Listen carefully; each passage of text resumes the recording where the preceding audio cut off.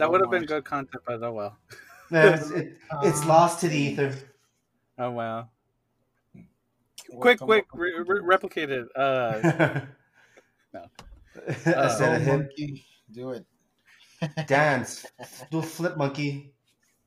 Hello, everybody, and welcome to the Art of Whatever, where we're talking about. Uh, what were we talking about? Hello, I everybody. don't It's me, Dr. Nick. know. Apparently, one of us is sleep deprived, another is sleep logged, and the other one is just kind of lost in general. We'll leave it up to you to see which is which. Figure out. There are no prizes.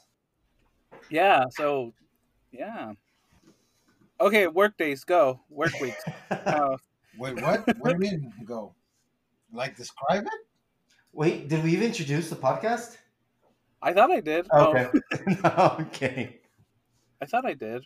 No, we didn't. I'm just Well, anyway. Yeah. Well, work weeks. I'm Marcelino. There's Tony and Carlos. Yo. It dawned on me probably a few weeks ago Uh-huh. that I never introduced our full names, but I feel like that's I Well, mean, I don't think we need the last names, should we have like cool aliases? I'm. Yeah, Mr. Velasquez is my dad's name. Mr. Velasquez is my father's name. Very nice. So please call me Mars or Marcelino, whichever one. It's Marcelino Mars if you're nasty. Yeah. Uh-huh. And then it's What? I don't know. I couldn't think of it. I mean, I was just doing Janet. That's Janet Jackson, right? That was a Janet Jackson reference. No, yeah. No, I get the reference. I just try to think of another one and whoops. Anyway, so how are y'all doing? Hi, how y'all doing? Not too bad. Work is work. I'm actually going to Ruidoso this weekend, so that should be fun. For fun or for work? For fun. Oh, nice. Yeah. Is it a cabin situation? Yeah, exactly. Second bite, bro. Just dead silence on the other side. Oh my god. You're just gonna hear the click of the computer. Nice. No, nice. it's I've never been. I've never gone. I've been once before, and this time I'm gonna go with my girlfriend, and we're gonna take the dogs with us. So it's gonna be cool. A little hiking. Well, I've never been to Ruidoso specifically, but we did go to Clawcroft, which is like I'm not sure if it's like a separate town in itself, or well, because we went camping for school. Well, it wasn't camping because like there was like it was like for a retreat, I guess. It was for a Latin convention. Are you talking about the quote unquote convention that the only way they could make it educational for a Latin trip was to take us to the Solar Observatory? No, it wasn't. Excuse me. Oh, no. Sorry, hold on. No, I need water. Yeah, I guess it's traveling, man. Oh my god. Oh my god! It was COVID. No. Let's not spread that rumor. Yeah, And let's not spread COVID either. Yes. Mask up. Wash your hands. Spread joy, Please. please. Wear your masks. Spread joy, not COVID. Social distance. No, yeah, but no. It was. I think it was a different thing because it was like a weekend.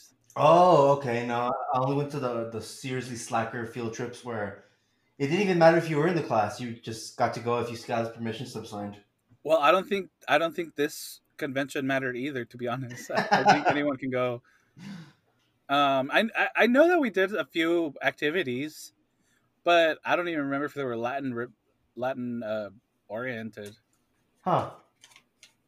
And by Latin, I mean the actual language. Just Oh yeah. well, in case people don't realize that, I don't know.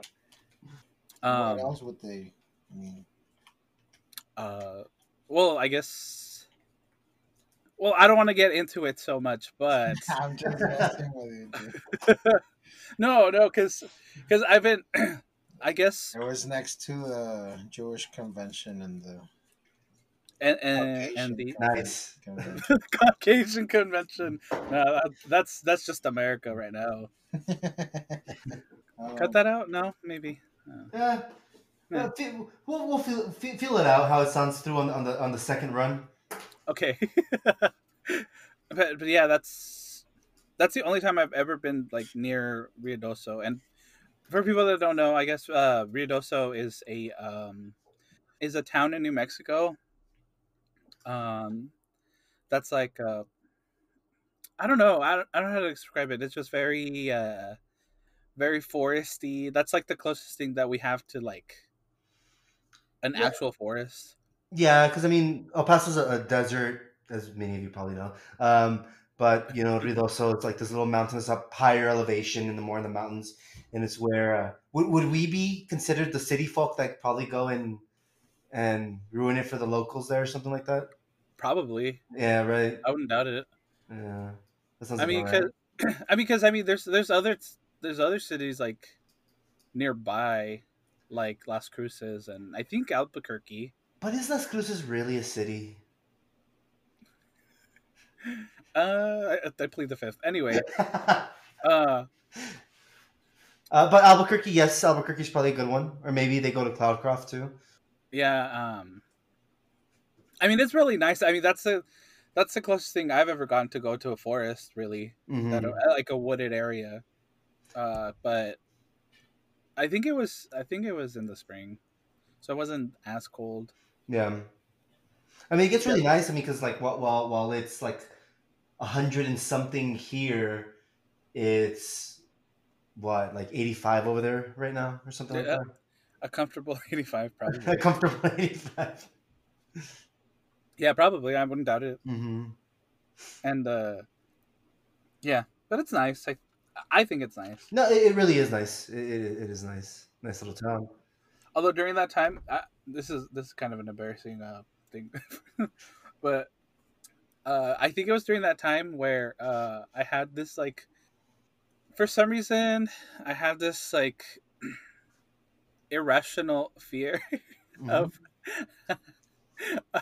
of werewolves. Okay, elaborate. So in my sophomore year, we had a project, right? Hmm. We had a project of like mythological animal. This is totally changing the subject, but yeah. So we had a project of like magical or magical. Well, I guess magical and mythological creatures. Hmm. Um, but before that, I kind of had like a not a fascination, but I liked all that stuff, like you know like lore and just scary things, I guess. Uh-huh. And like I thought the idea of werewolves was pretty cool, right? So then I was like, oh, you know what? I'm gonna do my project on that. So I did it. I went to the library. I read a bunch of books about a bunch of quote unquote real accounts Uh-huh. of real werewolves in history. That sounds cool. And yeah, well, and looking back on it now, like it's actually pretty cool. But at the time, I don't know. I was just very what's the word I'm looking for? It's like easily. I can't think of the word. I don't want to say easily manipulated because that's not it. But anyway, I guess it really got to me. Uh-huh. And one of the days that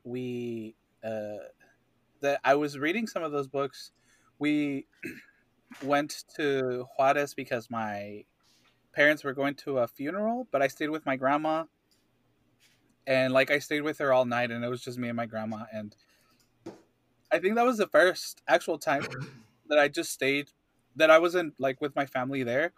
So everything looks so much more different and scarier. Uh-huh. And so I don't know, like it just influenced my mind so much that like I had just I started to have this irrational fear for like a year. Oh wow. And and so whenever we went to Cloudcroft, I'm pretty sure I knew what the area was going to be like, but I always associated werewolves with like um with like the woods Yeah, of course. because of I don't know if you all ever seen the Howling.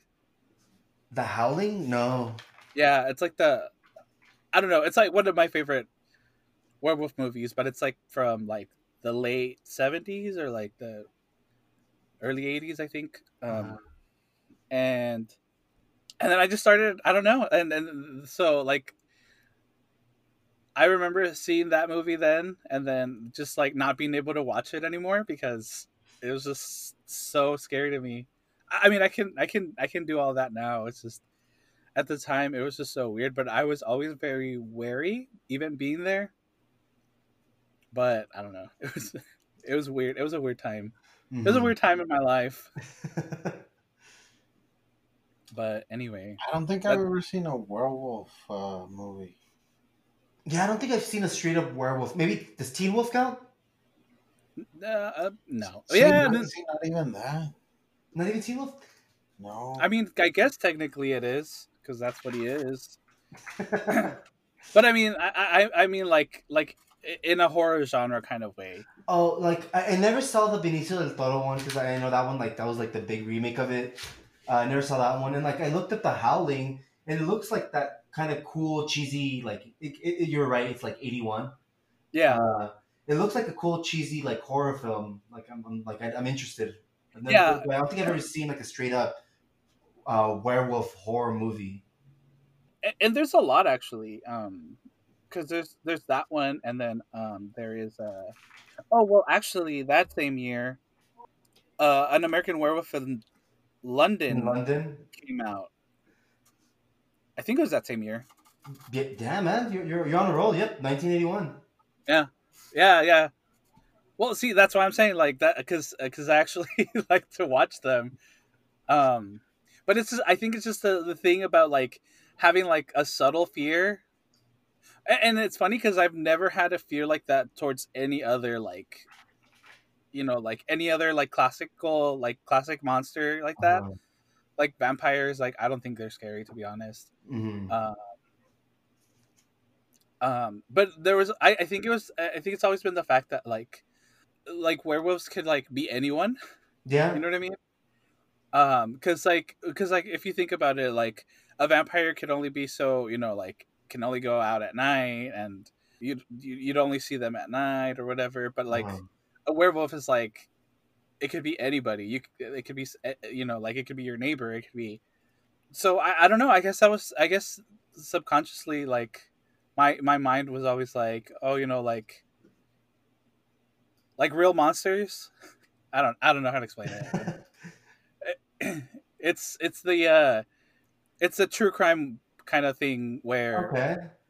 where like During the day, any there's somebody, and at night, their monster is revealed, so to speak. yeah kind of like there there's always two sides to like Oh, okay. people that are like that. So I guess subconsciously that's what my mind went to. Then yeah, I'm not gonna get too much into it anymore. That's as far as I'm gonna go because yeah. But I, regardless, I, yeah, I mean, I listened to Werewolves of London earlier this week. Do you guys remember that song? I mean, yeah, I say remember like if it was during our age, not it's from the fucking 70s or some shit like that. yeah. Which one's that one? It's Warren's Zevon. I'm not sure that's pronounced right, Oh but like, shit. he's I like don't think I know it. The one I know is in Spanish. you've heard it. It's just one of those like when you hear it, you'll be like, oh, that song. He goes like, Oh, okay, so werewolf. then I guess that's a cover, the one I know, because I know it in Spanish. Oh, really? This one in Spanish? Yeah, it was a big rock en español hit. What was it called in Spanish? Lobo Hombre en París. By La Unión? Yeah, yeah, because the guy does do that as like I guess in the chorus. Woo, Lobo Hombre en París. um, Oh, damn, that was the sequel. an American Werewolf in Paris, right? Hmm. You know, like it's funny because like when was it? Last Friday. Like well, because I had only like seen like little parts of Casablanca or Casablanca. I don't know how you're supposed to say it. That Yeah, old school Humphrey Bogart movie. yeah, Obviously, like I'm not gonna be over here like yeah, it's a good movie because I'm pretty sure everybody fucking seen it. I was late to the party on that one. But afterward, I was watching an interview with the vampire. That one, Oh yeah, remember that one? yes, Now they were on the subject of mythological creatures. yeah. Yeah, I mean it's fine. It was good. I It mean was, it's a good movie. It's fine. I'm trying to remember. Like I know there's a ton of movies that probably freaked me out. Probably like The Exorcist as a kid or something. oh yeah. You know, just stuff like that. See, I've never seen it, dude. I haven't seen any of the classics, dude. You know which one I saw last Halloween and it still holds up, at least for me, is Texas Chainsaw Massacre, the original one from the 70s. That one's just Never like seen it either. the, Oh sec- yeah. the second one's cheesy, of course. It's like, Dennis Hopper with two chainsaws, which is pretty fucking kick ass in its own way. But it's campier, obviously. But yeah, like the first uh, Texas Chainsaw Massacre, that one holds up, man. I like that one. Yeah, yeah. I agree actually. Well, and see, and I think that's the other reason why I don't like sequels to things Hmm. because they're always really bad. Because like the Howling has a shit ton of sequels that are, and a lot of them were, and some of them were obviously like through the '80s, and the '80s horror isn't always necessarily, you know. I always see it as very campy. It's like like uh, Nightmare on Elm Street and stuff like that. Like Yeah. you know. I mean, it just goes like a bunch of the '80s are like it's just like the decade of slasher films, right? It's like you have like Yeah. the Halloween, like yeah, the Michael Myers, the fucking Jason, like the fucking Friday the 13th, right? Yeah, Yes. Friday the Yeah, 13th, Halloween. You have what else? Oh yeah, Well, Freddy. Freddy. Yeah, Nightmare on Elm Street. Freddy. Uh, Hellraiser, but the first one's pretty gross out. That Hellraiser's pretty good. The first one, from what I remember, it's been a while since I saw that one though. I've never seen it either. Dude. Like I've never seen any. I've seen bits and pieces, but never a full You know who weirdly, one from one. really, From beginning to you end. know, my mom is weirdly like a horror movie fan. Like I'd just be like walking around the house or doing something, and then like I'd see my mom with like a fucking like a Bud Light or a fucking like she doesn't even drink. Like she'll have a beer like every once in a while, or she'll have like a glass of wine. So what are you doing? I'm watching The Fly, which is like more of a horror sci-fi. But she's just like chilling. Like she's the one that showed me The Fly. I was like, oh shit, what are you watching? It's like, oh, it's this movie, and it's Jeff Goldblum being The Fly. Yeah. I've never seen Yeah. the second one though. I did like the first Fly. I mean, like obviously some of these have like the kind of the gross out, like the Fly. He's losing his teeth because he's turning into a fly. Yeah, it's more of the shock value. Exactly. But wow, I feel like this is the most I've ever talked about a movie. Me, at least. I know that you guys have talked about it, but anyway. Mhm. But that's what I'm saying. That's why I like horror. Horror's fun. Well, anyway, so should we begin? Sure. All right. Okay. All right, I guess. If we must. I'll start this time because you started Okay. last time. I mean, unless you want to start. Nah, Yeah. nah. I mean, unless you want to be hogging the mic and and Because I have been doing that. Uh, We all know you like to be the lead singer of this group, Mars. yes. Yeah. I mean, oh my um, god. but yeah. You know what I was thinking about? Sorry, I was thinking about the other day is What's that up? at some point we've all been in choir. Oh yeah. Yeah, one semester, but it was a fun one. Yeah, yeah. I actually like that semester because I mean, anyway, yeah. I was just remembering that. Were you still there when I took that semester? Yes. Okay, I'm trying to remember. Yeah. The thing is that we weren't in it whenever Tony was in it because Oh no, yeah. No. I wasn't No. there. I Definitely not me. got coerced into it by the professor, the instructor we had at the time. The older Yeah, guy, I forgot his yeah, name. yeah. I mean, I won't say his name because I mean, does it matter? I mean, I don't think so. Bruce Nearing, uh, by There, Bruce Mm. Nearing, and he's all like, "What are you doing?" He's like, "No, nothing." He's like, "Then you have time." I was like, Fine, I'll go." I don't know. I mean, I learned a lot. I learned. Also, if you have time, that doesn't mean that you have to fill it up with a useless class for you. That's true, but to be fair, I feel like I did learn. Like I learned that I couldn't sing, that I don't feel comfortable singing. No, just playing. No, I did learn a lot. I feel just by like finding out what. But yeah, like it was interesting. Like I Yeah, didn't hate it. yeah. Well, I mean, and I agree with you, especially when you take something that you're not used to, because like when I took jazz, like it wasn't my, it wasn't something that I was comfortable with. No, Mars, you liked it every day. You liked I, it.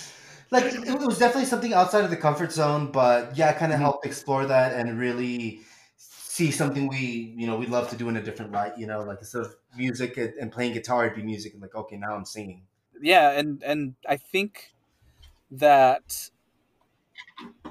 honestly, as a musician or anything like in the arts, you have to do all those other things because like you do have your focus and while studying and everything, but you have to do other things. I, How did we get here? I mean, no, I mean, I completely agree because I mean, I feel like sometimes it feels like oh these things should go without saying, but no, like it's really something that you really have to kind of push yourself to kind of do or kind of get yourself out of that zone because if you don't or somebody doesn't push you out of it you'll never do it and it's something that well you can pretty much get on with your music career your music studies or without it but it really does add a different light to it and like I said it's something that shouldn't have to be said but in a way it's to really do it or have to do it or put yourself through it really does kind of like open your eyes a little bit in a way.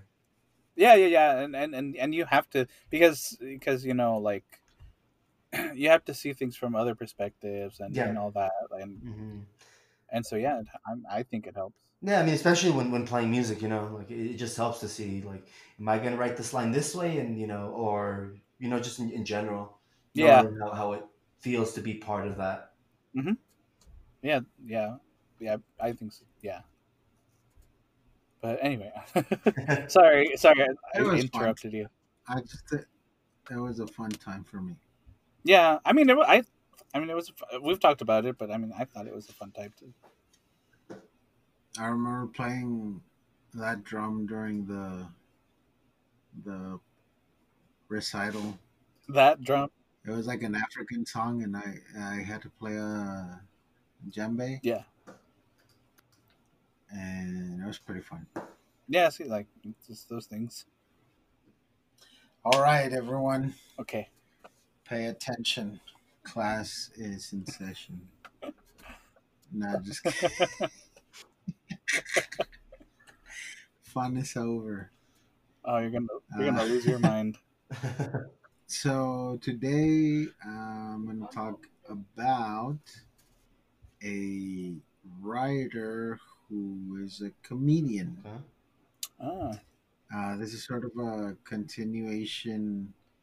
I think it was about the second month, I think, that I talked about a lady named Lauren Lapkus.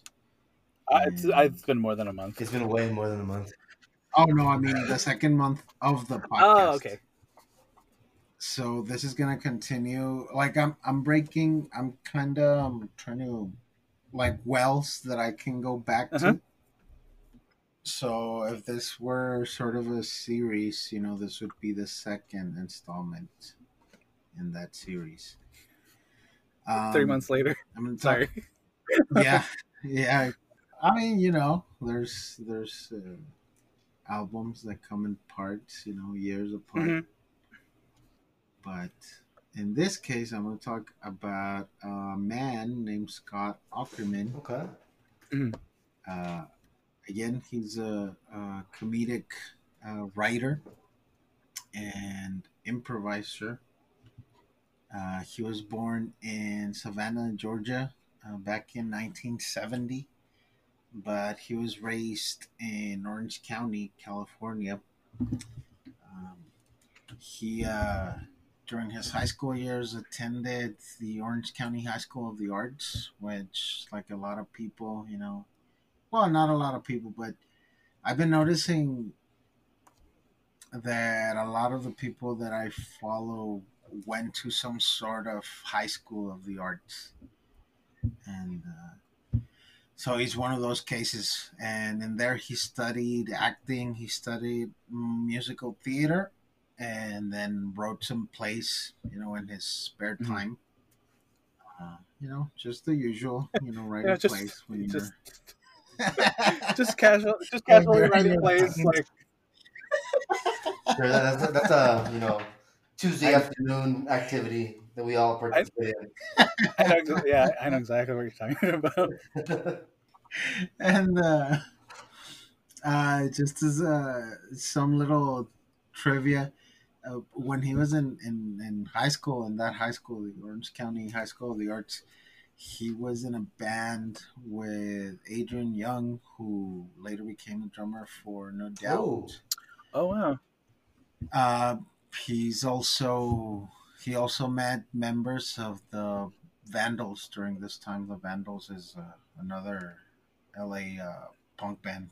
They do a lot of. I mean, they have their own material, but they also do a lot of punk cover versions of songs. I mean, if you're into like the Tony Hawk, Pro Skater sort of soundtrack, then you'll know who they are. yeah.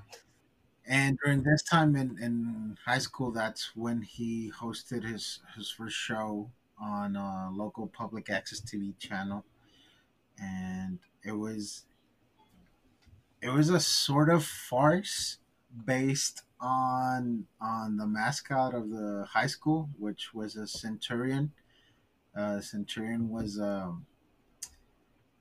like an army, a high-ranking army person in the Roman days. Uh, yeah, I know. I took Latin. Just Okay, well, kidding. I'm sorry, sir. I'm so sorry. I had to look it up because I was like, I was thinking the wrong thing. For some reason, I kept thinking of like a Oh, minotaur for oh, a some reason. centaur? Yeah, centaur. There we go. And I was like, is it? Is it No. not? And then I found out it's Yeah. not. So yeah, it was based on that. And then later on in an interview, when they asked him about that show, it was called Centurion Highlights, and he says basically that, well, eventually he gets to host another show when he's much older, and about that show he compares it to his old high school show, and he says that it's basically the same show except that now he gets to do it with celebrities instead of his high school peers. Then during his college years, he goes on to a community college in California, and then later on moves on to the Pacific Conservatory of Performing Arts. He doesn't finish, but he does get work as a repertoire actor in different musical theater companies. So he gets some experience there, starts getting some seasoning. Uh, I'm sorry. I've yeah, go always ahead. wondered why people that don't finish college are so successful. I think, well, it's because I think it's that drive, It's like you'll learn if you want to learn, you'll Hmm. learn. I mean, yeah, it's good to have the basis, right? Hmm. But and I mean, I don't mean to put Tony on the spot, but fuck you, man. like he's doing great, and it's not the thing he went in for. I mean, I think you have a lot of these. Like, I was actually just watching something earlier where they were talking about like these people that went to MIT but they never ended up finishing because I feel sometimes like maybe for people like that are just, I'm not gonna say everybody that doesn't finish college is a genius, but I'm gonna say like some like how you put it, Carlos. It's a certain drive or a passion they have for other things that school just can't hold a candle to the interest that they have elsewhere. You know. Yeah. Yeah, or sometimes they're just too good that they get, like they get picked out before they finish. Exactly. Yeah. I mean, yeah, I guess that you're right. That does make sense. I mean, we can't all be LeBron James. No. I'm not even sure if that was a No, proper man. terminology. I'm not good at sports, guys. We can't all be Uh, shit. Fuck. I don't know sports either. How about we keep it something to something we know? Oh We my can't all be the god. Timothy Chalamets. dude, like just wow. When I found out Was it Missy Chalamet he was? was going out with Asa Gonzalez, I was like, damn you, Who? motherfucker. Remember Baby Driver? Yeah. Yeah, yeah, yeah. I remember that's a good movie. Yeah, so the girl from Baby Driver, the bad one, the one that's Oh, John oh, Hamm's girlfriend. cool. Well, good for him. Well, yeah, exactly. Freaking great for him. But back to the Yeah. point.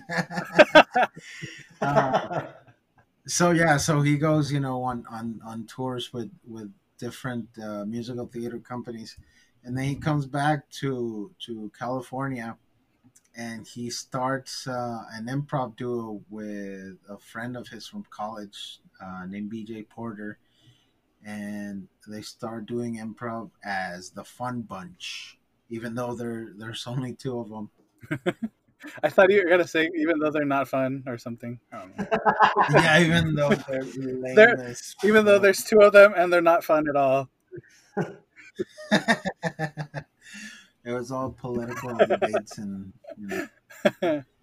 uh, but no, during their second show, Bob Odenkirk saw them. Oh, cool. And well, if you're in case you're not familiar with Bob Odenkirk, Yeah, that's me. he's Saul Goodman from Breaking Bad Yep. and from Better Call Saul.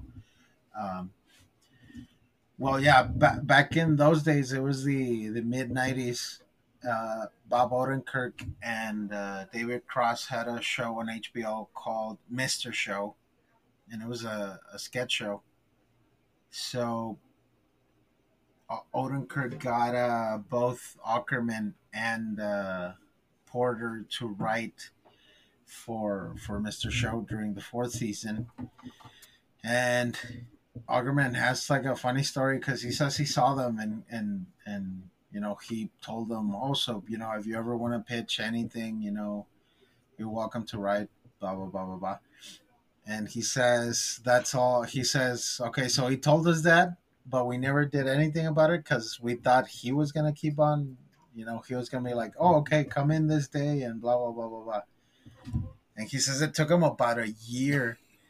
And eventually he asked him again. He's like, yeah, didn't you ask us to write on the show? And he's like, yeah, have you submitted anything? And then that's when they started writing for the show. Wow. But yeah, so started writing for the show and then sporadically acted in some of the skits. He comes out in like one of their most famous skits, which is like a parody of Boogie Nights, and Ackerman plays the character that what's his name? The porn star? I forgot his name. Well, it's played by You Mark. guys know? Mark Wahlberg. Yeah, yeah, exactly the one that Mark Wahlberg plays. Um, I forgot the name. Something Diggs, Hold I on, I'll think. look it up. I'm sorry, I'm blanking on the name, but yeah, he plays that character, and they do some sort of farce about it. Um, and they go on to win some Emmys in 1999. The whole writing staff for the show, and then eventually the show ends. But Augerman keeps on writing. He writes a lot of pilots, a lot of pilots for TV, and then scripts for films and stuff like that. He has a lot of rejected projects, and but he does get other jobs like writing for the MTV Awards. Eventually, he's their head writer for the Emmys. Not too long ago, like a couple of years ago, I think, through maybe between 2 and 4, and then he also was a head writer for the Oscars about 2 years Wow. ago as well. Mm. Um, but in between Mr. Show and him getting to write for all these award shows, he and Porter start hosting a comedy show. Back in 2002, the show was named Comedy Death Ray, and it was hosted at a bar in Los Angeles, a local bar called M Bar, like the letter M and then bar. And Yeah. it went on for 3 years there at M Bar, and then eventually in 2005 they moved it over to the UCB, the Upright Citizens Mhm. Brigade Theater. That theater, I guess, the most famous of the founders of the theater is Amy Poehler, and so they moved it there. It went on under the name Comedy Death Rate till 2011, and then Aukerman and Porter part ways, and the show gets renamed into Comedy Bang Bang, and it goes on for another year, and it ends in December 2012. So the show lasted. I mean, the weekly show lasted 10 years. That whole run, that became sort of, it was a scene. So it was a lot of the alternative comics of the time were involved with it. I mean, some of them came before, right? Like Patton Oswalt and David Cross and Odenkirk. Uh, but they had newer comedians like Harris Whittles, Chelsea Peretti, Kumail Nanjiani. A lot of these names, I mean, they're, I don't know if you're familiar with some Mhm. of them, Yeah. but yeah, Jonah Ray, Chris Hardwick, a lot of that crew, and was part of this. Paul F. Tompkins. Um, so this was like the hub. This was their Hmm. scene, and once Comedy Death Ray and Bang Bang ended, right after that, Kumail and Jonah Ray took over with another show that was called the Meltdown, and it sort of kept the lineage. It was new blood, new management, younger generation, but it was still all connected in some sort of Hmm. way. And then before the actual stand-up show, the comedy night ended. Uh, the show had become a podcast. It started off actually in '09. It started as an hour show at a local radio station, and then they would upload that show into a podcast version. Used to be aired in on Indie 103.1 for about a year, and then in 2010, Aukerman and another partner, they started the Earwolf podcast network. And back when I did the Lauren Lapkus report, I had mentioned that it's called Earwolf because they were making fun of Dick Wolf. So they're like, "What's another body part?" And they're like, "Okay, well, Earwolf." So yeah, they started their own network in 2010. Started making the episodes for the network.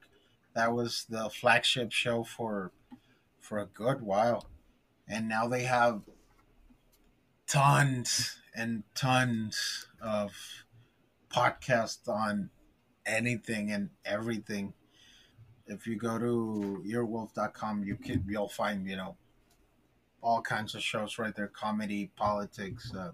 I mean, it's most of them are comedy, but it'll be like comedy with Subgenre, like, politics, comedy with culture, comedy with yeah.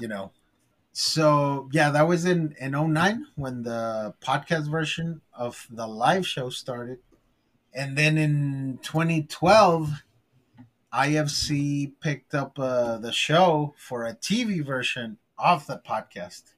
So now, when they did it for IFC, the episodes are about a half hour each. I think they had some specials where it was an hour, but most of them were half hour. And it's both the podcast and the TV show. They're an interview format, so they'll have, you know, the intro, and then Aukerman speaks. He does his bit, and then they'll have guests. And the premise of the shows is that they have an open door policy. So, whoever wants to show up can show up. Hmm. And so sometimes they'll have the actual, for example, they'll have, let's say, Judd Apatow just released a movie. So he'll be there as himself, as Judd Apatow, promoting the movie, etc., etc. And then they'll have another guest who is a comedian or improviser, and they're playing a character.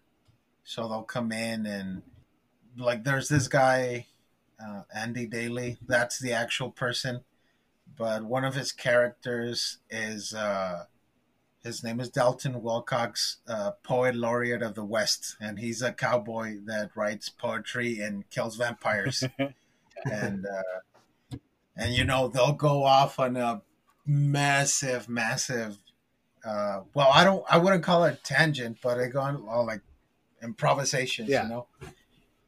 And that's basically the show. They just go as far as they can take it. They're usually about an hour and a half, Hmm.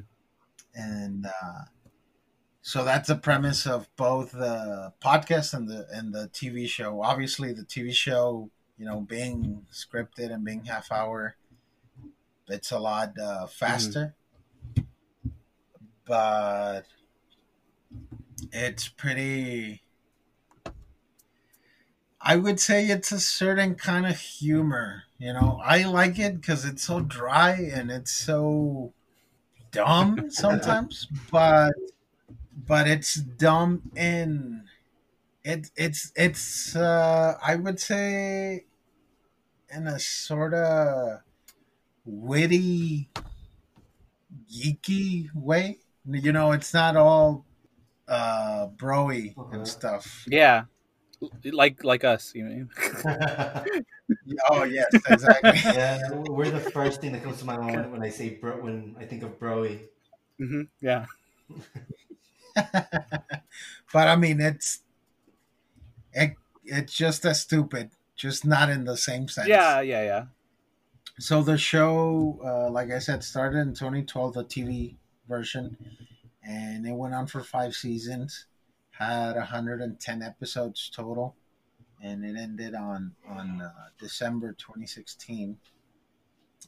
A lot of December endings It's the end of the for year, man. this. Like, Yeah, I guess so, right? And that's his like his main I guess his main project, Comedy Bang Bang, overall, like in all the versions it's been in. But as a writer, uh, in between all the failed pilots, back in '07, he, along with BJ Porter, had written a skit that was part of a bigger pitch that didn't end up.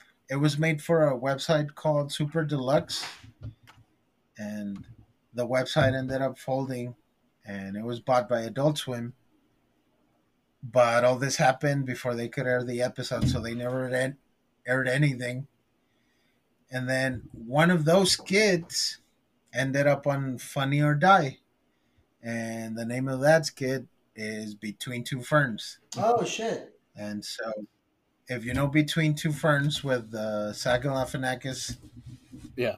well, yeah, Aukerman is like one of the writers, one of the creators, Uh-huh. Okay. and yeah. So this was back in '07, and I mean, ever since then, I'm sure you've seen the Obama episode, the Brad Pitt episode. They had all kinds of famous people on there, and the premise of the show is that they'll ask really, like, I guess awkward. It's an awkward interview. That's just the purpose of the thing, to have it be an awkward interview and be as ill prepared as possible, not knowing anything about the guest, or it's kind of confrontational. I don't know if you've seen the Eric Andre show. That takes it to like that's like jackass territory. Oh yeah. This is more reined in. This is more like 80s Letterman, Oh, okay. Okay. Yeah. where it's it's funny and dumb and it's kind of snarky, but it's not like Crass. it's not exactly. It's Yeah, because like yeah, that's the word I'm like looking Eric for. Andre leans more on like, not to say cringe, but a little bit more cringe. Like, oh, right. Oh my god, some of the stuff I love, but there's other stuff that I'm like, dude, I don't know how. But yeah, so ever since '07, they've been doing the Between Two Ferns skits, and last year they released a movie on Netflix called Between Two Ferns, the movie, and it's pretty funny actually. It's again, it's it's dumb, it's Yeah. And but it's a fun kind of dumb. I only got to watch the beginning of it, not because it was bad or anything, but I just that's like I think I was watching it late in FL sleep or something. But like it knows exactly what it is, right? It's not trying to be anything other than just dumb, fun comedy. Yeah, exactly. mhm. It's pretty funny. But okay, well, nonetheless, that's like his other big hit, I guess. Besides, excuse me, besides Comedy Bang Bang, and then he himself has other podcasts that he does. I mean, again, his main one is Comedy Bang Bang, and then he has another podcast that he does with Lauren Lapkus and Paul F. Tompkins. It's called Threedom, like freedom, but since it's three of them, it's Threedom. And then he has another one. This one changes names depending on what band they're talking about. So it started as a YouTube podcast. So it was you talking you two to me too, and then they moved on to REM, and it was see, now I can't remember it, but it was something similar. You talking REM, Remy, and then now, well, they started they started trying to talk about the Red Hot Chili Peppers, and then after 1.5 episodes, they gave up. So they were like not having fun, and they started talking about Talking Heads instead. And now it's called You Talking Heads to My Talking Head. See, the funny thing is that they didn't Yeah. even make it to the half. Like, I started listening to it because you recommended it to me. I was like, all right, and then like I listened to it, but I was like, you know what? I can't wait till they get to the stuff I really like, because they started from the way beginning of the Chili Peppers discography, and they got past the intro song, and you hear Adam Scott like, yeah, I'm not feeling this. Like, let's talk about Talking Heads. You want to talk about Talking Heads? Yeah, let's do it.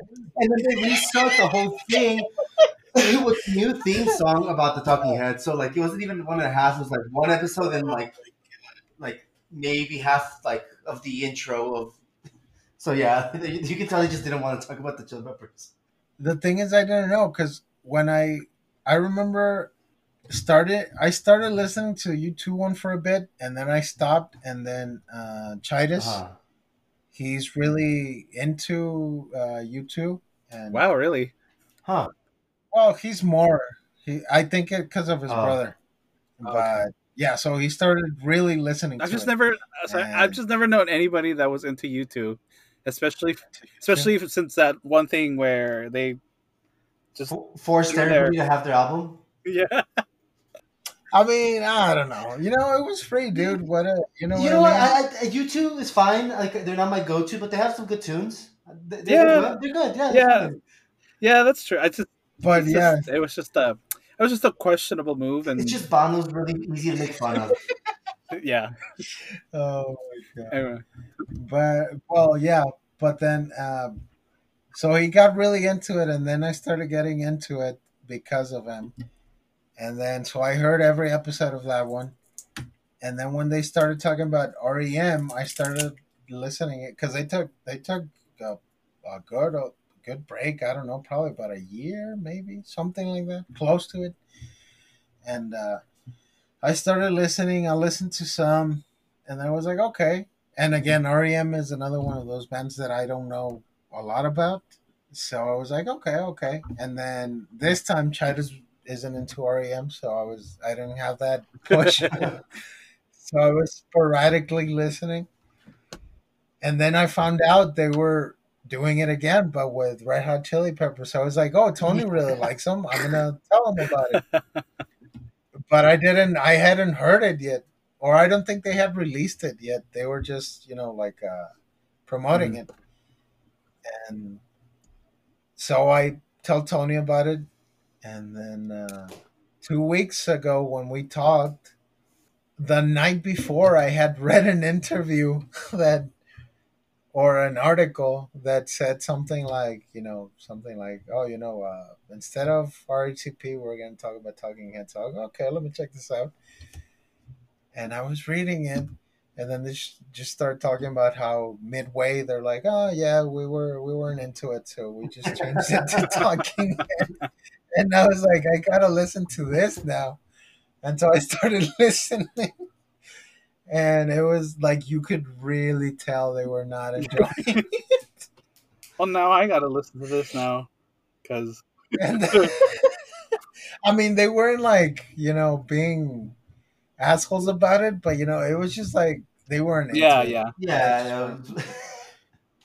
And again, Talking Heads, I know probably even less that I know about REM. But now I'm listening just because I want to, just because I want to be in it. Just because I thought it was funny that they changed halfway through an episode. And, but okay, sorry. Let me go back. So he has this podcast as well. Uh, and then and I don't know if this one is actually like an ongoing series or if he just did an episode. I think it's an ongoing series.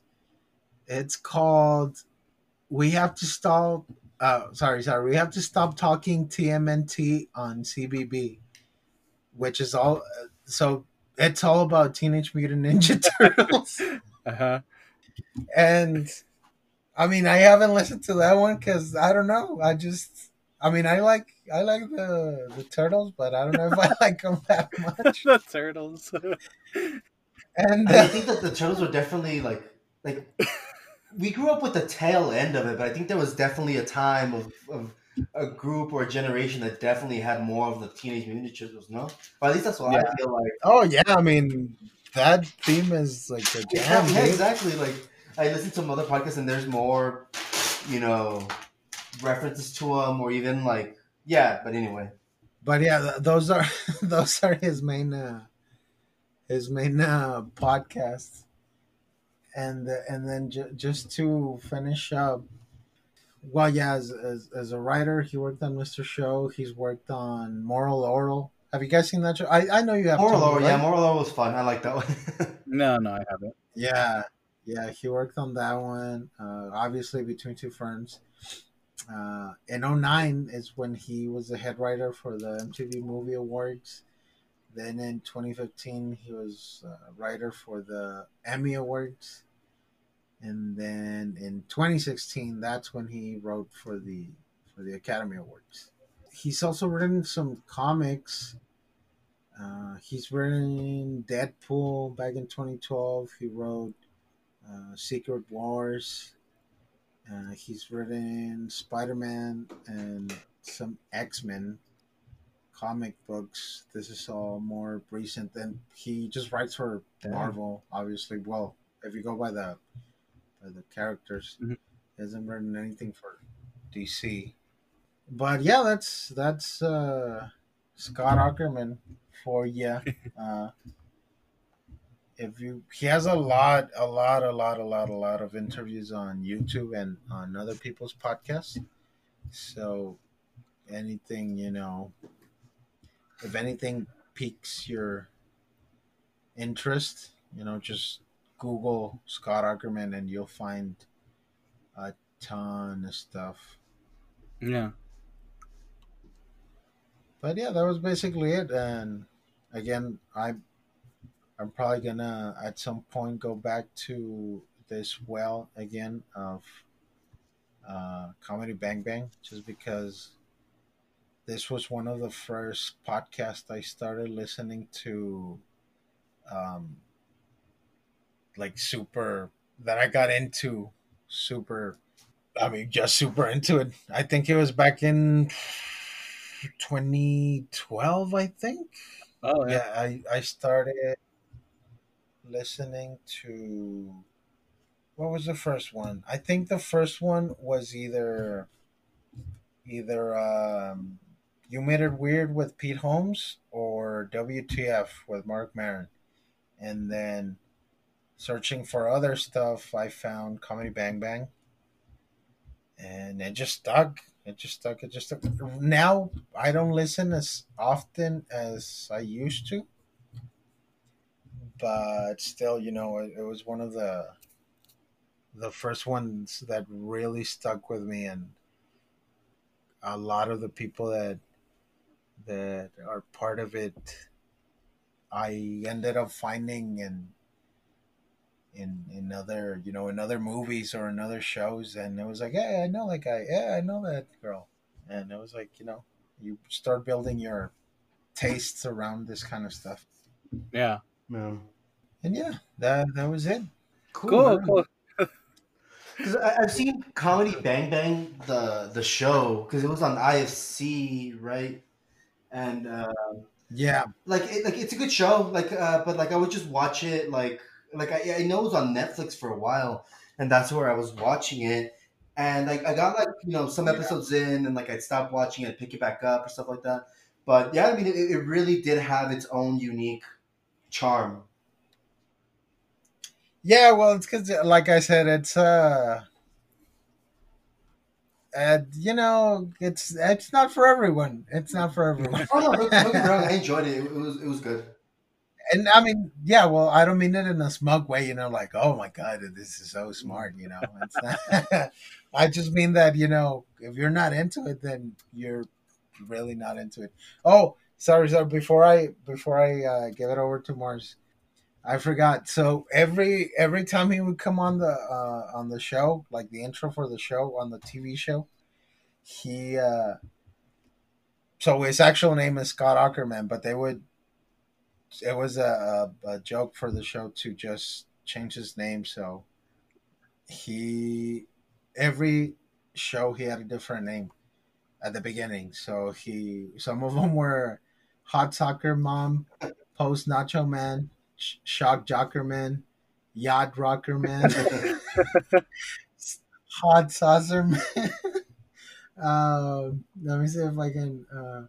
Shop Talker Man, Second Season Man, Flip Flopper Man, uh, Crop Circle Man. It's just a lot of dumb stuff. Khaki Docker Man, uh, Joe Cockerman, and then one of them was Nod Letterman. And but yeah, he had tons and tons. Like every 110 of those episodes, he had 110 names, one for each episode. But yeah, that's yeah, and I guess his most popular name was just Choctaw for some Which reason. one? Choctaw? Choctaw? Oh, Yeah, I don't know why. I thought you said it was like Chop Top. Is that? I heard chopped off too, actually. No, no, it's CHOCTAW, Oh. Choctaw.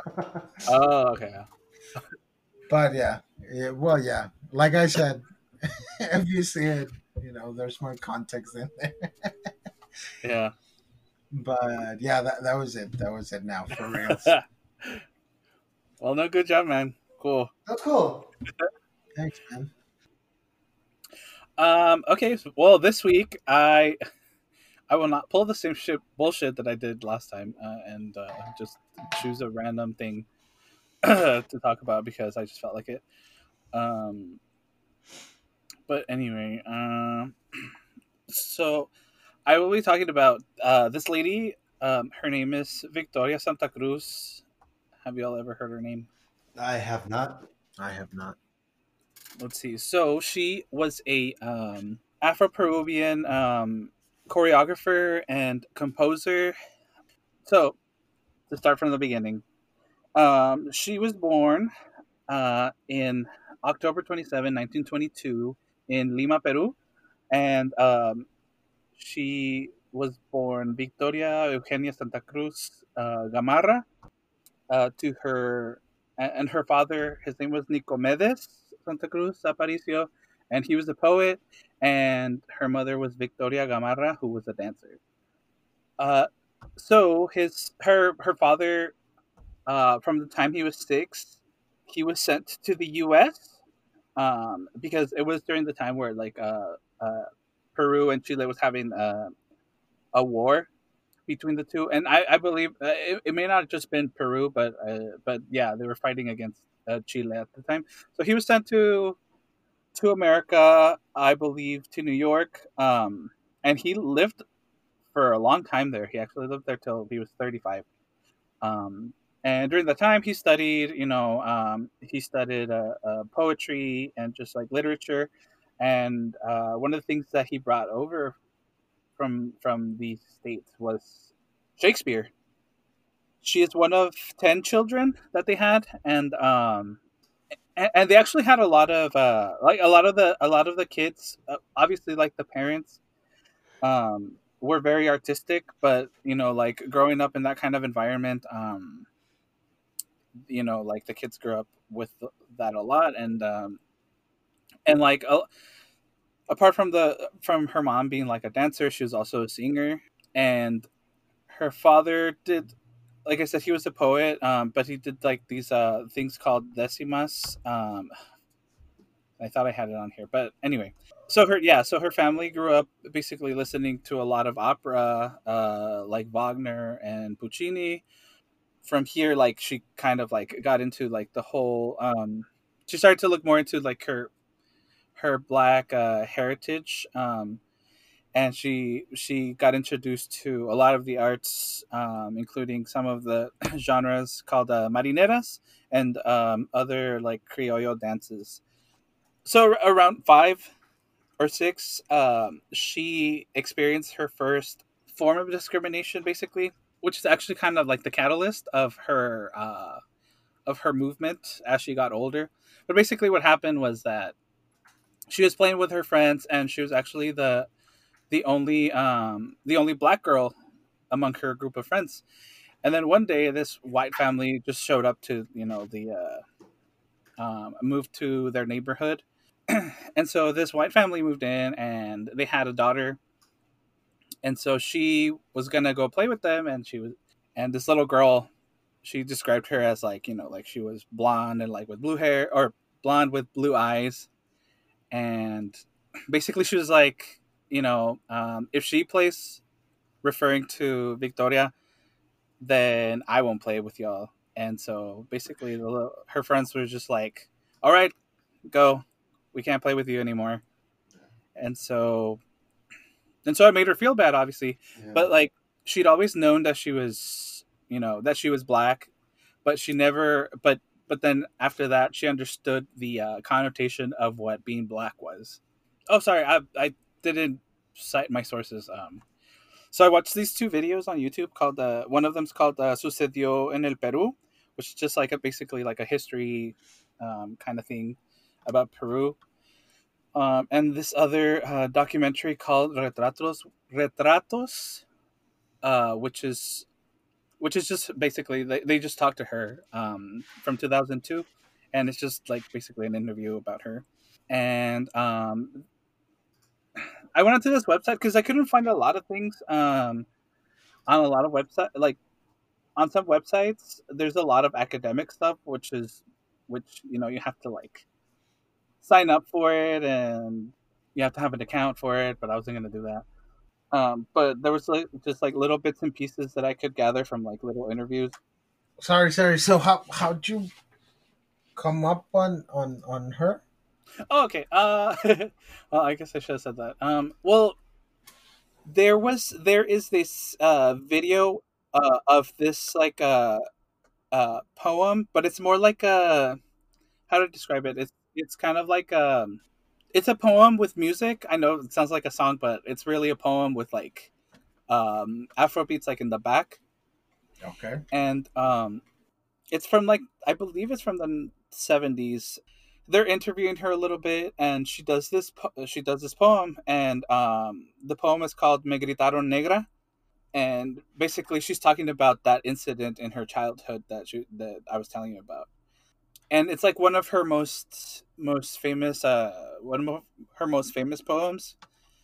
And I remember seeing it a while back, but I didn't know anything about her.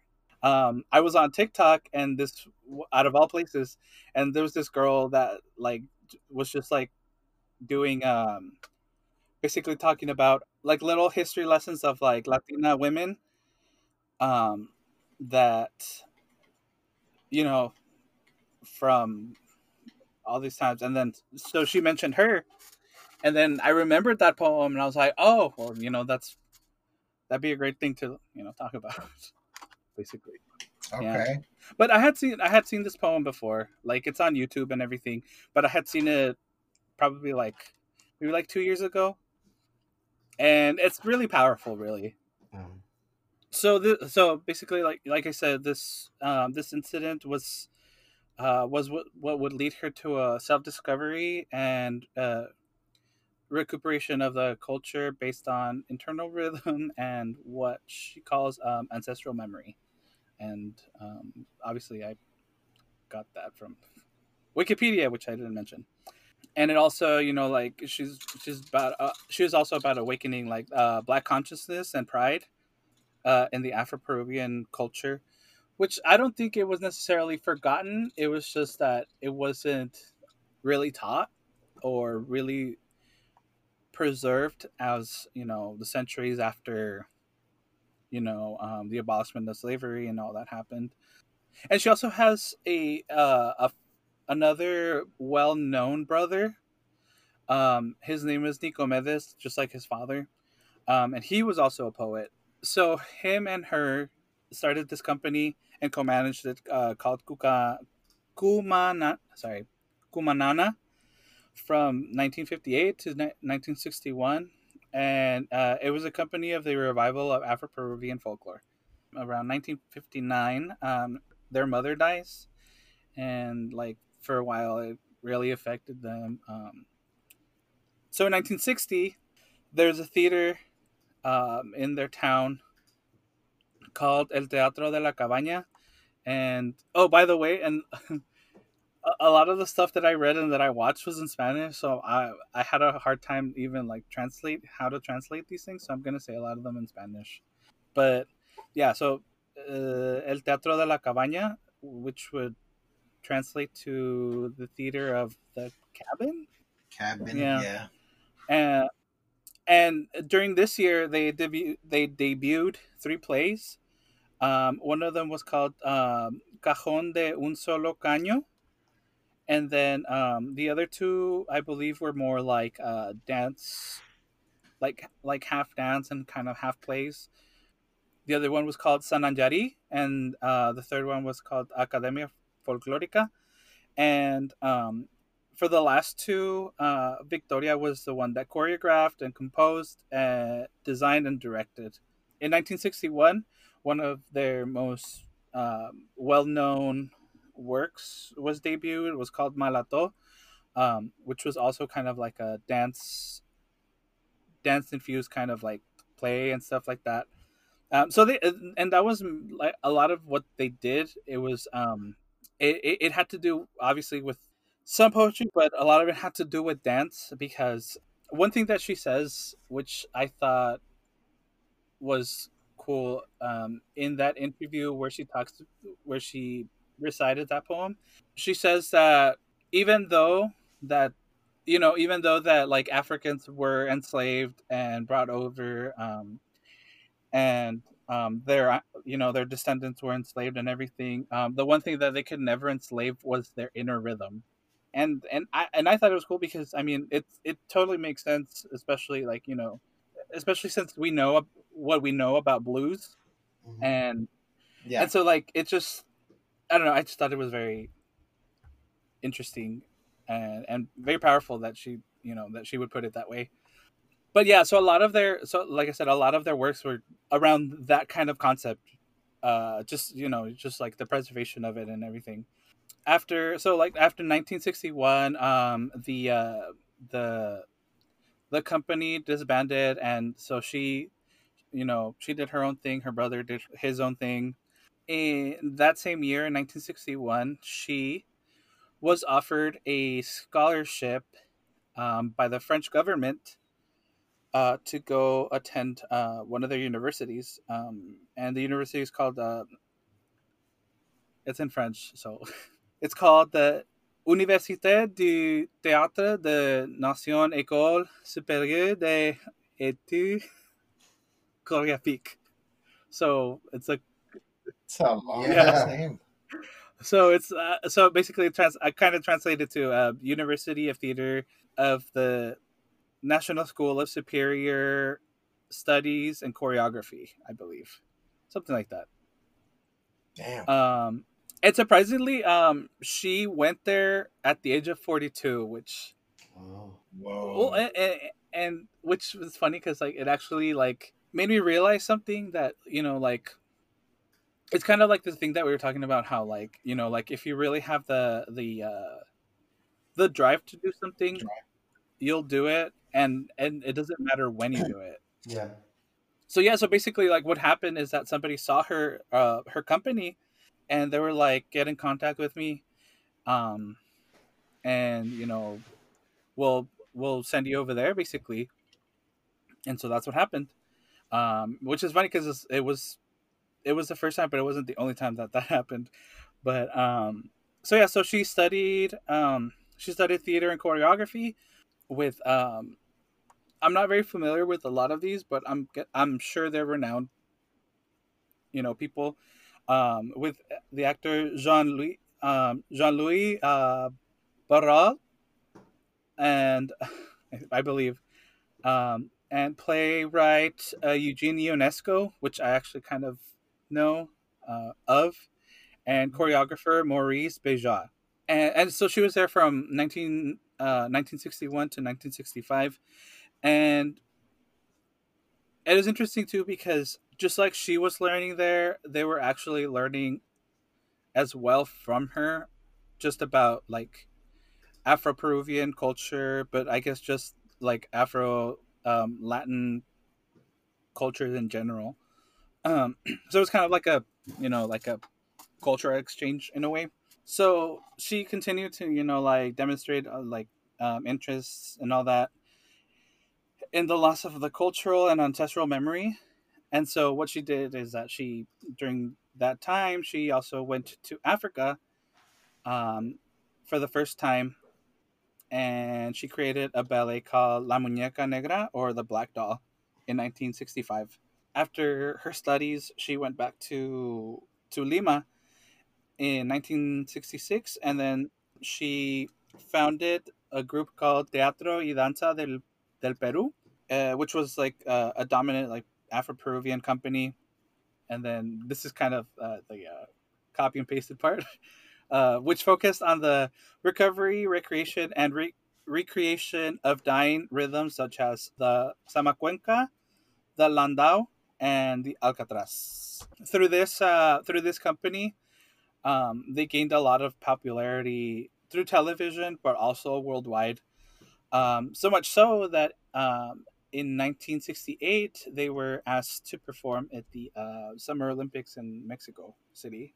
And so like during those games, we had that very iconic protest, from two black athletes, where they, you know what I'm talking about? Yeah, yeah. When they raised the Black Power Hmm. fist, Mhm. Yeah, I forgot their names. Were they runners? They were yeah, they were runners, right? runners. Yeah, they were both first and second place, Mhm. and they actually did an episode on Do Go on that because like they're like I said, they were first and second place.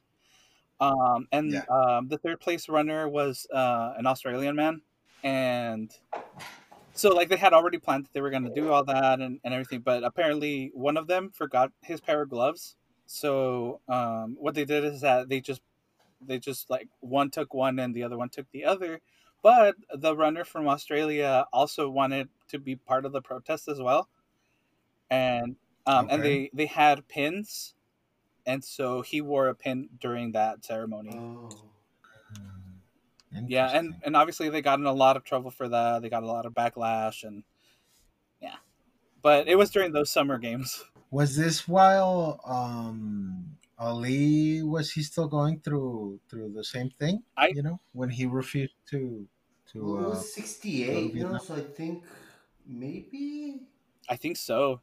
I Yeah, think you're yeah. right. I think it was around I mean, I wonder if they. I mean, they must have talked about this. You know, probably. I'm I mean, because I'm I mean that whole those whole guessing. games, like a lot of a lot of the black athletes were gonna try to boycott, just like the Olympics. You know what I mean? Mhm. And not Yeah. participate, and obviously America did not want that. But yeah, yeah. So like I said, it was during that time. So and they did really well, like just like participating and stuff like that. And they even got a medal for their participation. Because of that, she actually earned a position amongst the revolutionary government of the Peruvian military for some reason.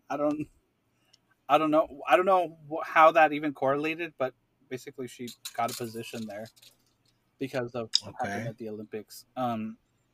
Something like in an artistic I mean, uh, it sense. didn't specify. It just had to do with the Peruvian military.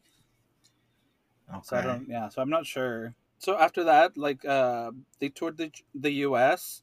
and after that, she became the director of a new company called the Conjunto Nacional de Folklore, or the I'm not really sure how to translate conjunto, but basically it's just like a national group of Uh, folklore.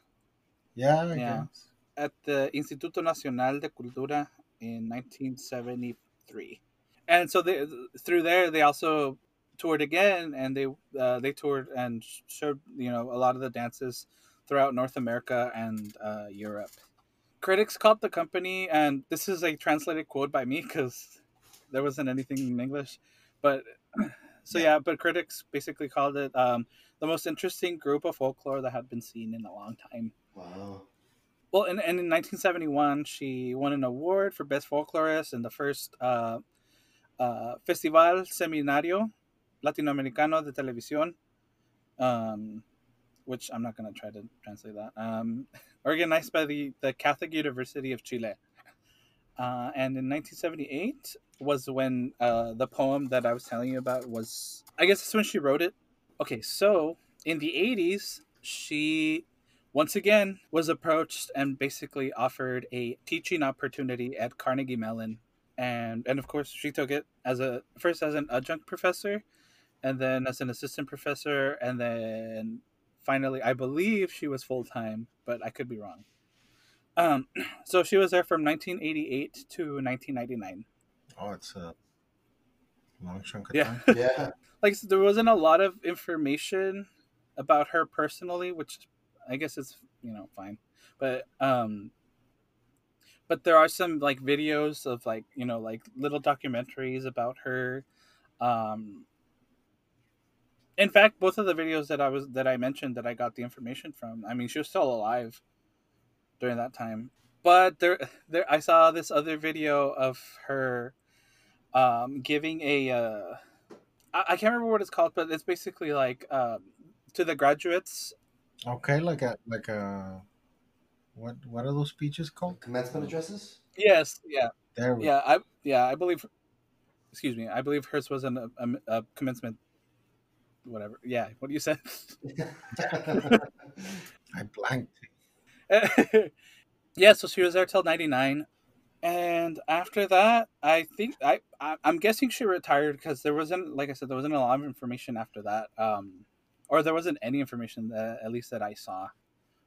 She retired and went back to Lima, and finally, at on August 30, 2014, she died in Lima. I couldn't find Damn. her. How close was she to the 100? Well, she's 22, 1922, so Oh, yeah, damn. She was 94 90 then? 92. Oh, 92. There we Yeah, go. 92. Damn. Yeah, so she lived a long time. On the other thing that I didn't mention too is that well, obviously her dad was in America, so he learned English obviously.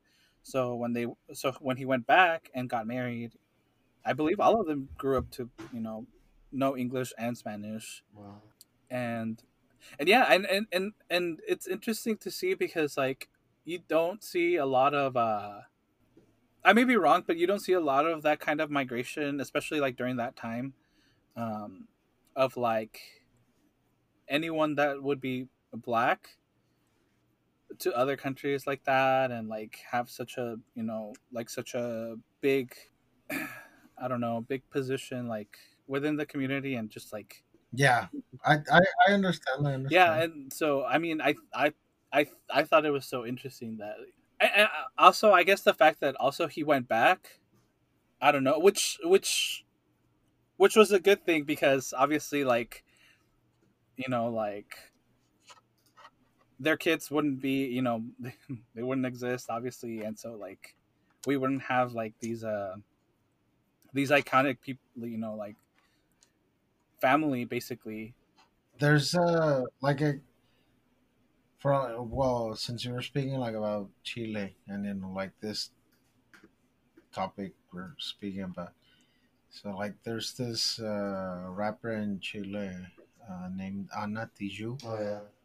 and I mean obviously as you can tell by her last name, she has some French and it's like a similar situation because her I think her dad was like a writer too, and I think her mom was involved in the art somehow too. She might have been a dancer too, but yeah, like she was like born in Chile but raised in France some for some time, and then went back to Hmm. Chile. Back when I did the Tony Allen story, like Fela. This must have been around similar times. I'm getting well, maybe a little bit later. Like in the mid '60s, Fela moved to London to study music. Oh yeah. So and then went back to Nigeria, and then went to the U.S. and then came back to Nigeria. But I think it was as prevalent, just maybe not as I don't. I guess as discussed, not as discussed, or not as promoted. You know what I mean? It's like okay, we'll just try and get the people we actually want to. Yeah, no, yeah, you're right. Yeah, Hmm. because I mean, they got all the Jewish scientists and all the German scientists and shiz. Hmm. But yeah, I guess they don't talk more about I don't know like all the influx of Indian people that went on to study medicine or like engineering and stuff like Hmm. that. Yeah, yeah, yeah. And this is like you said, it's kind of like, like not necessarily undesirable, but I mean, it's not, they're not like the primary Yeah, like you're not catering to yeah, them. yeah. Well, and I think it says a lot about just like I said about this family, and just like her, how like she would even, be offered basically on the spot to be like, hey, go, you can come study over here Yeah. basically for free. I'm assuming it goes for free since she got a scholarship for it. Hmm. So yeah. Yeah, I wonder about that as well. Like was there something? Like, what was the impetus behind them being like, yeah, come sit over here? Because I was thinking this too. Is like I feel like I feel like in Latin America, there's more of a. I mean, there's obviously still discrimination. Like I'm not gonna say there isn't because there is. Um, because you also have you have racism, you have colorism, stuff like that. But I feel like in Latin American countries, there's a bigger acknowledgement of the past and how it wasn't necessarily fair for everyone. Obviously, I don't know. It just feels to me that way because just like in Mexico, like I said, once again, I'm not gonna say that there isn't any discrimination, but like in Mexico, like yes, Spanish is like the kind of the official language, but there's also other languages, other native languages that are also like that are recognized, Hmm. and that Yeah. happens and that happens in a few other countries, like Peru, for example. Like there's three official languages or three official recognized languages, and then some, I believe. But whereas in America, it's like there is no official language.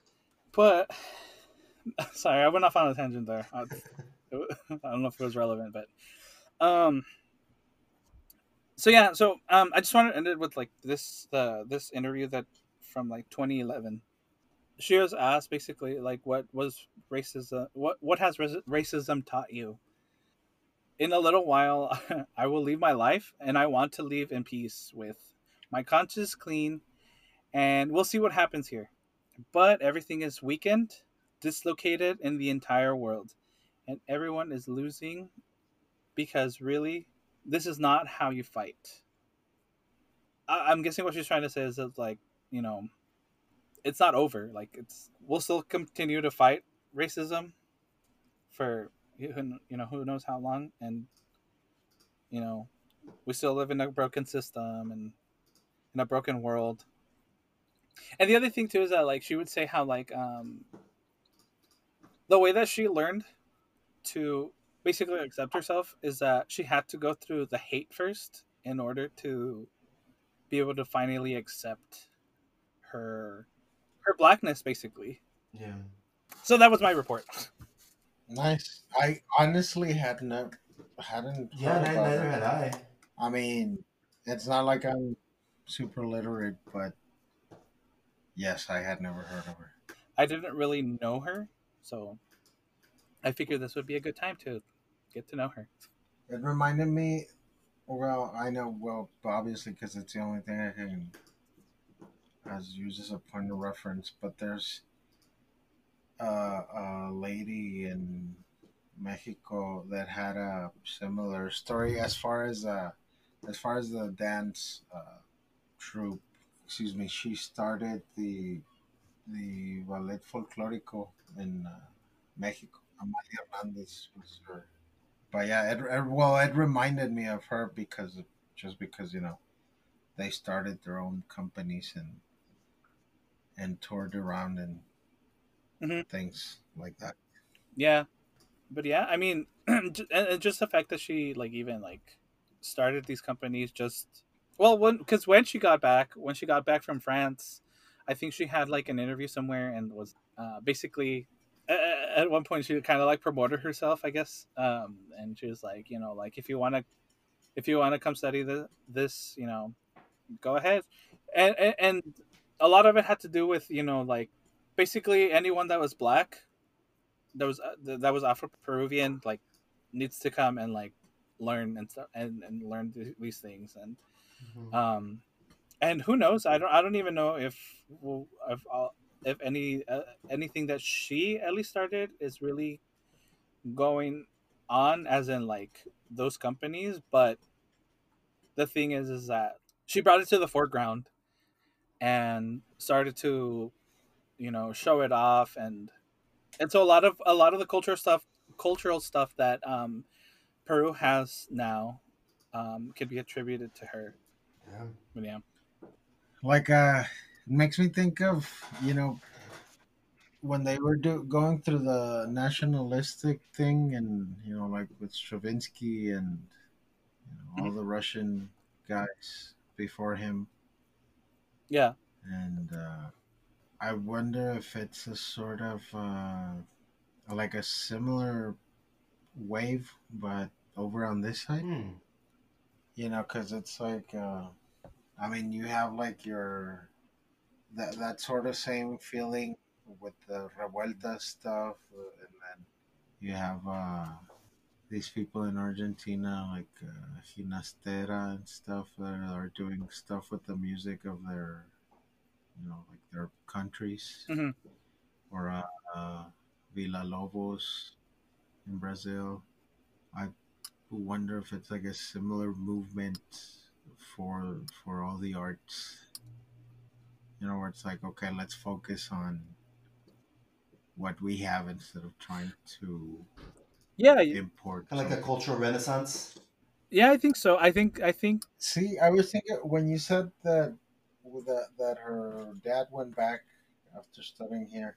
I had a so when all the DACA stuff was happening, like when back in well when Trump first got elected, 16, 17, and there was like he was threatening to send back all the DACA people.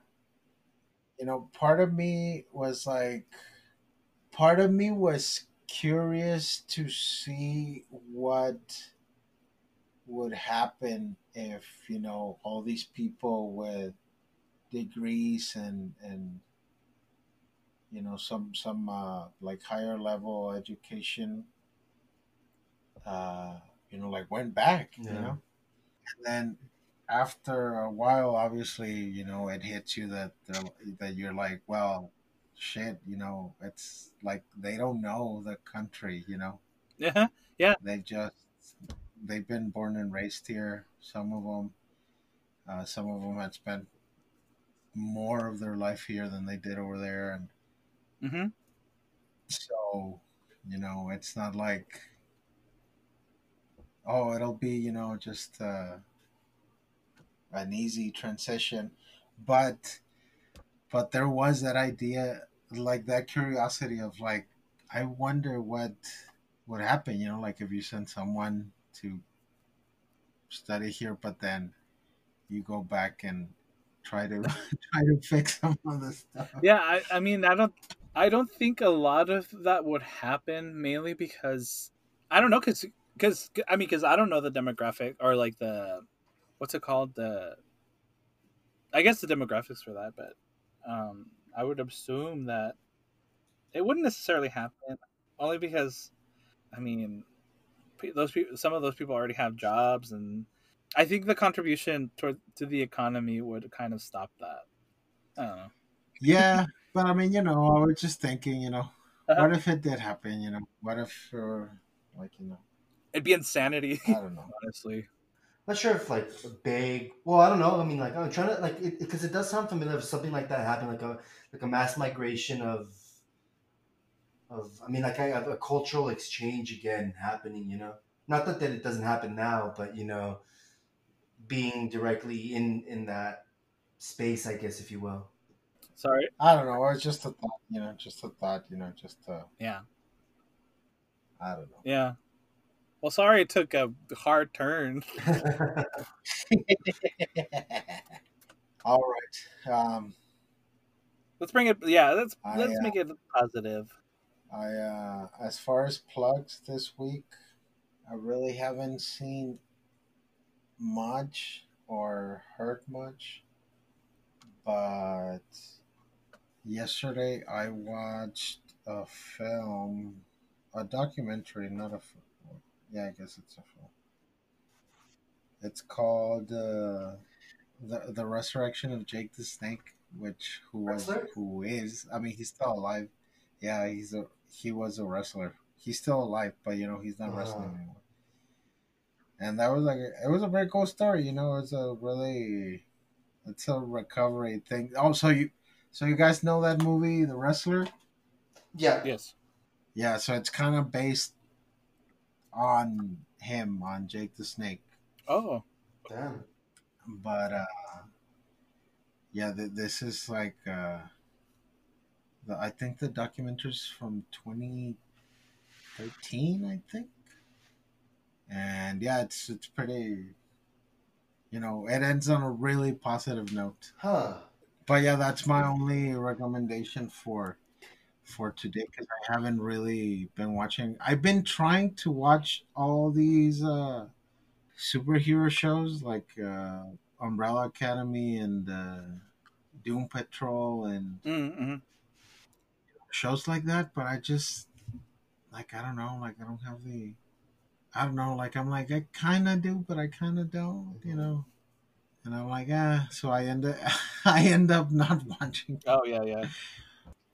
I haven't. I haven't listened to this one yet. But it's a podcast called Presidential, and basically it's just about every single Okay. president that well, president of the United States. And I figure, you know, like first of all, a lot of people don't know about the presidents, and like, you know what I mean. So I figure that I would like to learn about the presidents, Of course. not because I care about them or anything, but well, that was unnecessary. But It's good to know, right? yeah, I think it'd be good to know.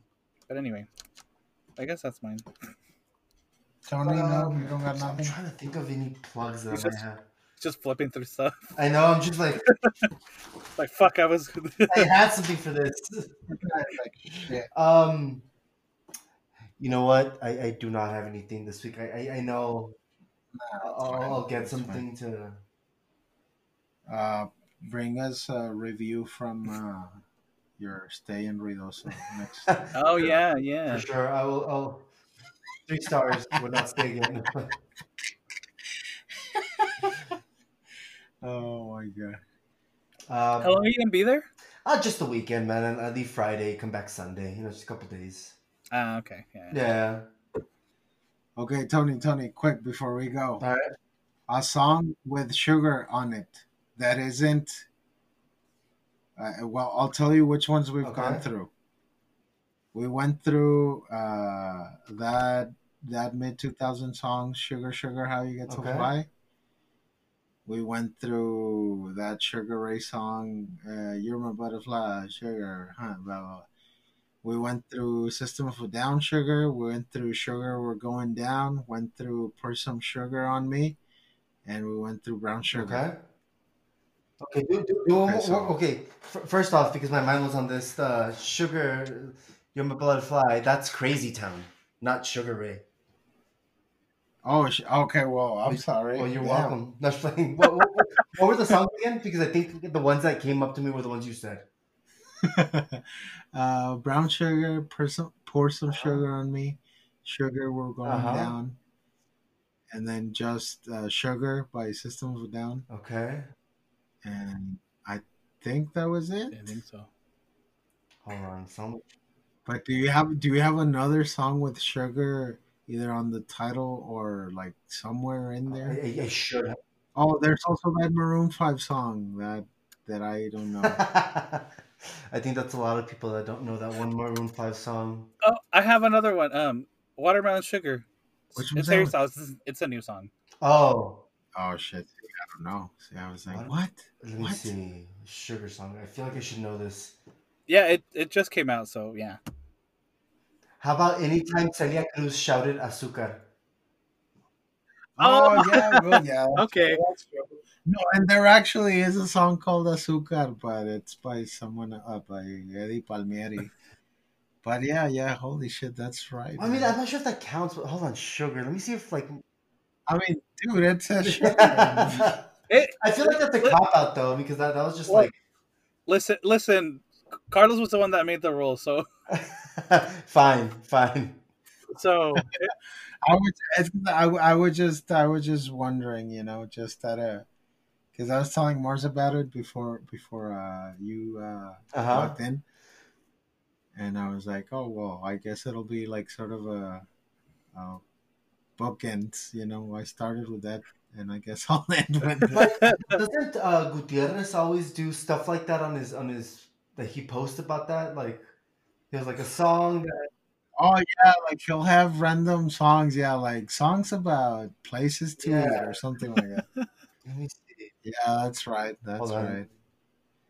I'm having a Touchy G moment. moment. You know, I wonder if anyone would ever come up with a Chicos Taco song. Not that you know. A Not Chico me. Taco song? Yeah. Why? Let's just put it out there and see who No, who don't put it comes. out there. Stop that. Oh I forgot man. where I saw like Well, the owner is a musician, like a fusion Oh, guitarist really? guy. really? Huh. Yeah, I forget his name, but yeah. His name's Chico and his last name's Taco. Mr. Uh, Tacos, Mr. Tacos, what's your opinion yeah. on Fusion from Oh the my. 70s? Well, Weather Report, actually. No, I'm just playing. Oh my god. Chico and Taco. Chico Taco. Yeah. And that is El Paso humor for you, I guess. Wrap it up. Shut it down. Shut it down. Oh, there we go, dude. That was a pun. Wrap it up. There we go. See, now I'm trying There to we think of go. another song that has sugar in it. That's See what I because mean? my first was like, okay, brown sugar or pour some sugar on me. Yeah, exactly. See, because those are Yeah, the yeah, easy those are the ones, go-to sugar songs. The sugar industry really profited from them. dude. I'm sure there's like some soul stacks or like some Memphis Like or some Motown, right? freaking town song with sugar on it that we're completely Exactly, forgetting. because that's exactly what it is. We're forgetting. Let me see. Let me actually look this up now that we're now that I'm here. See, and then like my mind for some reason goes to like Sugar Ray Leonard, Sugar. just 'cause, well, yeah, just cause Oh, sugar. at Dang, least this dude. song with sugar in the title. Sugar and Honey by Roy Orbison. Sugarton by the Indigo Girls. Oh shit. Lips Like Sugar by Echo and the Bunnymen. Oh So you mean to tell me that you did the thing that we could have done this whole time? I mean, it's at the end of it. It's at the shit. end of it. Did the Sugar Cubes ever have a song with sugar in the? Sugar Cubes? Yeah, Oh, Bjork's old band. actually, I don't know. Well, Damn. there's a song that I had heard before, but I didn't know like what the band was or if it was even a real song. But it's called Sugar High. I don't. I don't. Speaking of which, to come back to Chili Peppers' Blood Sugar Sex Magic. Uh, Oh, Yeah. what a fucking perfect. all Oh right, and yeah, with that was that, great. Yes, yes, and with that, yes. follow us on Instagram and Twitter, and please comment and rate and subscribe on all the platforms and shit. Um, please. Yeah. Oh my god, that was good. All right. Well, thanks again for listening, y'all. It was fun. So long. Farewell. Take it easy. Bye. Bye.